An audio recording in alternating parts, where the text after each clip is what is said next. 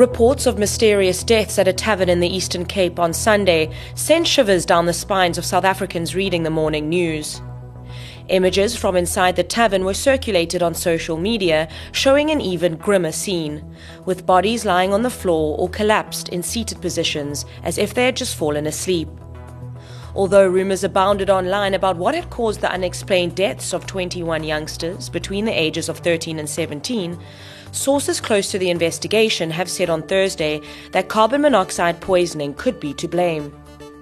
An emotional police minister, Bheki Cele, addressed the media and community members outside the mortuary the bodies of the deceased were taken on Sunday, where he expressed his pain in seeing so many children dead. I'm Amy Gibbings, journalist for News 24's multimedia department, and you're listening to The Story.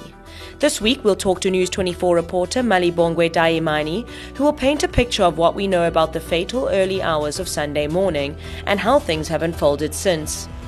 Later we'll hear from forensic pathologist Dr. Hestel van Staden, who will explain how carbon monoxide poisoning affects the body and how it can be detected in a forensic investigation. You're listening to The Story. It's a podcast by News 24. We'll speak to journalists and experts about the week's biggest story. This is what we saw, heard and uncovered this week. Thank you for making time for us in your busy schedule, Malibongwe. With the information we have so far, could you paint a picture of what might have happened in the tavern in the early hours of Sunday morning? Well, Amy, we spoke to a senior investigating officer, and he gave us a clue what could have happened. He's one of the first respondents to go to the scene. He suspects that carbon monoxide poisoning could be behind the deaths of these young children or teenagers. Because amongst the things they found on the scene when they were searching for clues was a petrol generator. And when they checked the petrol tank, it was empty, meaning that it ran until it finished. And what is strange about this petrol generator is that it's one of those portable generators that are supposed to be put outside, but it was put inside, which is considered extremely dangerous. So the possibility is that these children, about more than 200 of them, were partying, overcrowded there in that tavern, could have died from inhaling the fumes of the petrol generator. That's what our sources are telling us. How were police alerted to the incident? Well, the police were called around 4 a.m. on Sunday morning by a community member or a passerby after stumbling upon children panicking, screaming, hanging out of windows from this double-story tavern, crying out for help. And also after having seen one of them having passed away. And the police were called at 4 a.m. and they arrived there and they found 19 bodies inside that tavern. 3 more were found or died en route to hospital, and 1 more died in hospital. I read an account by a young teenager, Mbasa Mpafi, who had to jump off the double-story balcony because he could smell that something was in the air. And he said he couldn't get to the crowded downstairs area where I'm assuming this generator was. And he saw the bouncer throw 2 girls out. And I'm assuming, the assumption was that they were passed out from drinking too much alcohol. And then the door was closed behind and locked. And he said he could tell that there was something wrong with the girls. He checked their pulse and the one girl was dead. She didn't have a pulse. So he tried to it's such a devastating story. He tried to then, he asked a friend where their other friend was, and that friend said he was going to go in and find him, and both of them never came out again. And it's just a bit odd that the door was shut and they weren't letting people in and out. I do understand that sometimes happens in clubs, but What sort of accountability are the authorities involved in managing this event going to face as a consequence? Well, the police at the moment have not opened a murder investigation. They have opened an inquest. They are still investigating the circumstances that led to this tragedy. But they are not ruling out anything. And the Eastern Cape Liquor Board, which regulates the operations of these taverns, it grants licenses, has opened a criminal case against the owners of the tavern for selling liquor to underage people. And unfortunately, we haven't been lucky enough to get an opportunity to speak to the managers of the tavern itself. But we are hoping to speak to them this afternoon to just give us their side of the story and just respond to the allegations that the bouncer blocked people from coming in and out of the tavern. But we are not sure whether he was blocking people because he was trying to control, maybe it was a crowd control move, or trying to close the tavern. But what we understand is that there were too many people there in that tavern, both inside and outside. And this is a double-story tavern. It has a VIP area on the top floor, and then it has another area downstairs. And we managed to sneak in and check, not inside, but we stood outside the windows and managed to just have a look. And by the looks of things, the structure itself, it's questionable, the integrity of the structure, and it looks like it poses a safety hazard to both patrons and to the surrounding houses. And as I speak to you, I got a confirmation from the Buffalo City Metro municipality that the owners of this tavern were never granted a license to make those building plans. The area was zoned for residential purposes. It is a mystery how they managed to build the tavern without following the bylaws. So the municipality has also launched its own investigation to see what sort of action they could take against the owners of this tavern for flouting the municipal bylaws and also for putting other people's lives at risk with this structure. It has one door. There's no emergency or fire escape. That's what we observed when we went there earlier this week. So it does pose safety concerns, to everyone. And we've done interviews, and according to witnesses and people who rescued some of the girls and boys from the building, they actually told us that some of these patrons had to jump off windows, jump off balcony to escape from whatever took the lives of the 12 girls and 9 boys. How long has this tavern been operating as such? Is it well known by community members for hosting events that attract an underage audience? Yeah, that's very interesting. That is very interesting. It's an interesting trend to notice that there is this place hidden away. If you can just go there, it's not very easy to find that tavern. And it caught many people by surprise. I also spoke to many fellow journalists around the Buffalo City Metro, especially in East London and in that township of Scenery Park.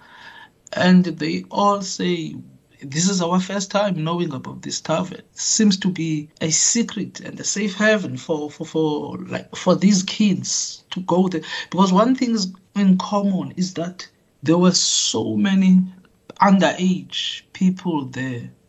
It sounds like the event almost exclusively catered for an underage audience. To think there was a 13-year-old there. And I did also read that there was a poster for the event advertising free Wi-Fi, free rounds of drinks. Can you verify that? Yeah, definitely. We saw the posters as well. It's doing rounds on social media. We've seen it. It's in our possession as well. But we have not managed to, we are still trying to track down the person behind this event. We are told that it's some certain DJ. It's not even the owner of the tavern who organized this event. It's just that the tavern was booked by this DJ, a local DJ. A lot of children went there. The poster seemed to be a draw card for these children. They flocked that place. We are told that more than 400 stormed that place because the poster promised free drinks and free Wi-Fi and as well as a free photo shoot. And hours later, people started dropping dead, started falling on the floors, on the tables, on chairs. And at the moment, no one knows what's the cause. One thing's for sure, someone is going to be held accountable. Everyone involved has a responsibility here. The DJ who organized the event, the owner of the tavern itself. But tell me, how has government's response been to the grieving community members? I saw in a very emotional Bheki Cele breaking down after addressing the media and community members outside the mortuary. He was there first thing Sunday morning. He actually saw the crime scene and described the horror of seeing all these dead children. Are they receiving appropriate support? Yeah, we've also seen the mayor of the Buffalo City Metro, Mr. Kola Pagati, announcing that the municipality will allocate free graves to all the victims of this tragedy. And we've also seen the provincial government announcing that this will be a mass funeral organized by the government. But when we spoke to the South African National Civic Organization, SANCO, they raised concerns, not really concerns, but they objected, sort of rejected the gesture from the municipality, saying that the municipality needs to do more, for those families, and that the organization will go door to door to the families of the victims and do a needs assessment to assess what are the most pressing matters or essential needs of the family, so that the municipality can do more. Thank you so much, Malibongwe. I'm going to let you get back to work. That was News 24 reporter in the Eastern Cape, Malibongwe Daimani. We're now talking to forensic pathologist Dr. Hestel van Staden. Thank you for joining us today, Doctor. Thank you very much for having me, Amy. We can't make any assumptions yet because the final report around what caused these deaths has not come out yet. It is only just an assumption that there was a generator there and it possibly could have been down to carbon monoxide poisoning. Can you just give us a bit of a briefing on how this toxin affects the body and eventually causes one to die? Yes, like you said, we can't make assumptions yet. Well, we should never make assumptions, but we can't make a final conclusion.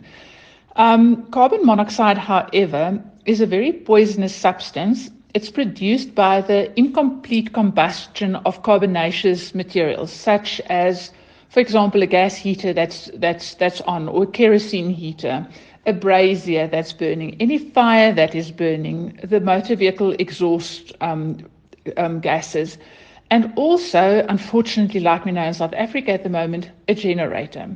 So what it does is this gas then binds to hemoglobin, but it binds with a stronger capacity, up to 200 to 300 times that of oxygen. Now, as you know, hemoglobin actually carries blood around the body. It actually carries the oxygen around the body. So when it's now a different substance bound to the hemoglobin, this is being carried around the body. What also happens is that carboxyhemoglobin, that's the bound chemical, shall we call it, shifts the oxygen dissociation curve to the left. And what that basically means is that not only is this toxin being carried around the body and now the cells are deprived of oxygen, but it also means that the oxygen that is still bound to hemoglobin is not actually given over to the cells. It's not dissociating from the hemoglobin. So it's basically like a double whammy effect. It's very toxic, very poisonous. Is this something that we see a lot of, particularly in rural communities where maybe there isn't actually any electricity or where people might be burning fires inside? Is this an issue that we see sometimes in South Africa? Yes, unfortunately it is, not only in rural areas, even in cities. We often see carbon monoxide poisoning, unfortunately more so in winter when people are cold. They might be burning a brazier inside an enclosed space. So they are cold, so they close all the doors and windows, and suddenly there's no ventilation, there's nowhere for this gas to escape. What makes it particularly dangerous is the fact that this is odorless, it is colorless, it's non-irritant, so people are not actually aware of the fact that they are being exposed to this gas whilst they are being exposed to it. So how I almost understand it, your body is being starved of oxygen, and so it's like an asphyxiation almost. It is absolutely an asphyxial death. You are entirely correct. And is that why we see the devastating images of these patrons almost looking like they just lay down to sleep? Would you just slowly almost fall asleep as a result? Well, what actually happens is usually they present with a headache. But I mean, nobody knows why am I having a headache at a certain time. So they usually start off with having a headache. Some tightness as well is experienced. They then continue to start becoming drowsy, nauseous, vomiting, and then they become comatose. Like you're saying, it looks like they're falling asleep, with further suppression of the heart rate and of the respiratory centra. Before eventually convulsing and then dying. And again, not all the symptoms are present in every single person either. Doctor, from your experience, could you maybe give us a bit of insight into how a forensic investigation of this nature would be undertaken? Okay. So these are regarded as unnatural deaths, so they would require a medico-legal post-mortem examination. In cases such as this, in fact, in all unnatural deaths, we prefer to have the investigating officer or officers present at the time of post-mortem examination. So firstly, we would have a look at the external appearance of the bodies. Are there any injuries? Are there anything that would aid us or guide us in terms of what had happened? We would then continue to undress the bodies and see again, is there anything else it can tell us? We would then continue to do a full post-mortem examination, including a bloodless dissection of the neck. We would also, specifically in this case, if this was the cause of death, one doesn't really expect to find injuries on the bodies, and it's usually a relatively non-specific examination. So the results in a case such as this would actually hang mostly on the blood results. So we would take toxicology and we would take blood for carbon monoxide determination, which is then sent to forensic chemi labs, and we would await those results before we finalize the report. We would also want to see if there's any other toxins or alcohol on board. So those reports and results are very important. Doctor, I remember reading in one article that these bodies had quite a pungent smell, quite a unique smell when they came into the mortuary. What could that be? Is that as a result of possible carbon monoxide poisoning, or too difficult to say? Yeah, I also read that. I'm not sure where the smell originated from, because carbon monoxide by itself is actually odorless. So sometimes it might be the exhaust fumes that we're smelling. It might be some other gas that was emitted along with carbon monoxide. If this was the case, we might turn out to all be surprised by whatever it is. But carbon monoxide by itself does not have a smell, so I can't tell you where the smell was coming from. Just as we are now facing stage 6 load shedding, I'm assuming there are going to be a lot more people using generators, especially in winter, and, heaters, fires, as you mentioned earlier. What advice do you have for people just to avoid something like this happening again? Well, the most important thing, obviously, is to make sure that there's adequate ventilation. The problem with something like carbon monoxide is that even if there is ventilation, it can still lead to poisoning. So one needs to be very sure that there's proper and adequate ventilation, making sure there's a door open or a window open, and that a gas heater or any heater or a brazier or a generator does not run in an enclosed space where people could be exposed. And that's the most important thing. Thank you so much for sharing your expertise and experience in the field. That was Dr. Herstel van Staden, forensic pathologist. That's all we have time for this week. I'm Amy Gibbings, producer and host of The Story. Join us next Saturday for a discussion on the week's biggest story.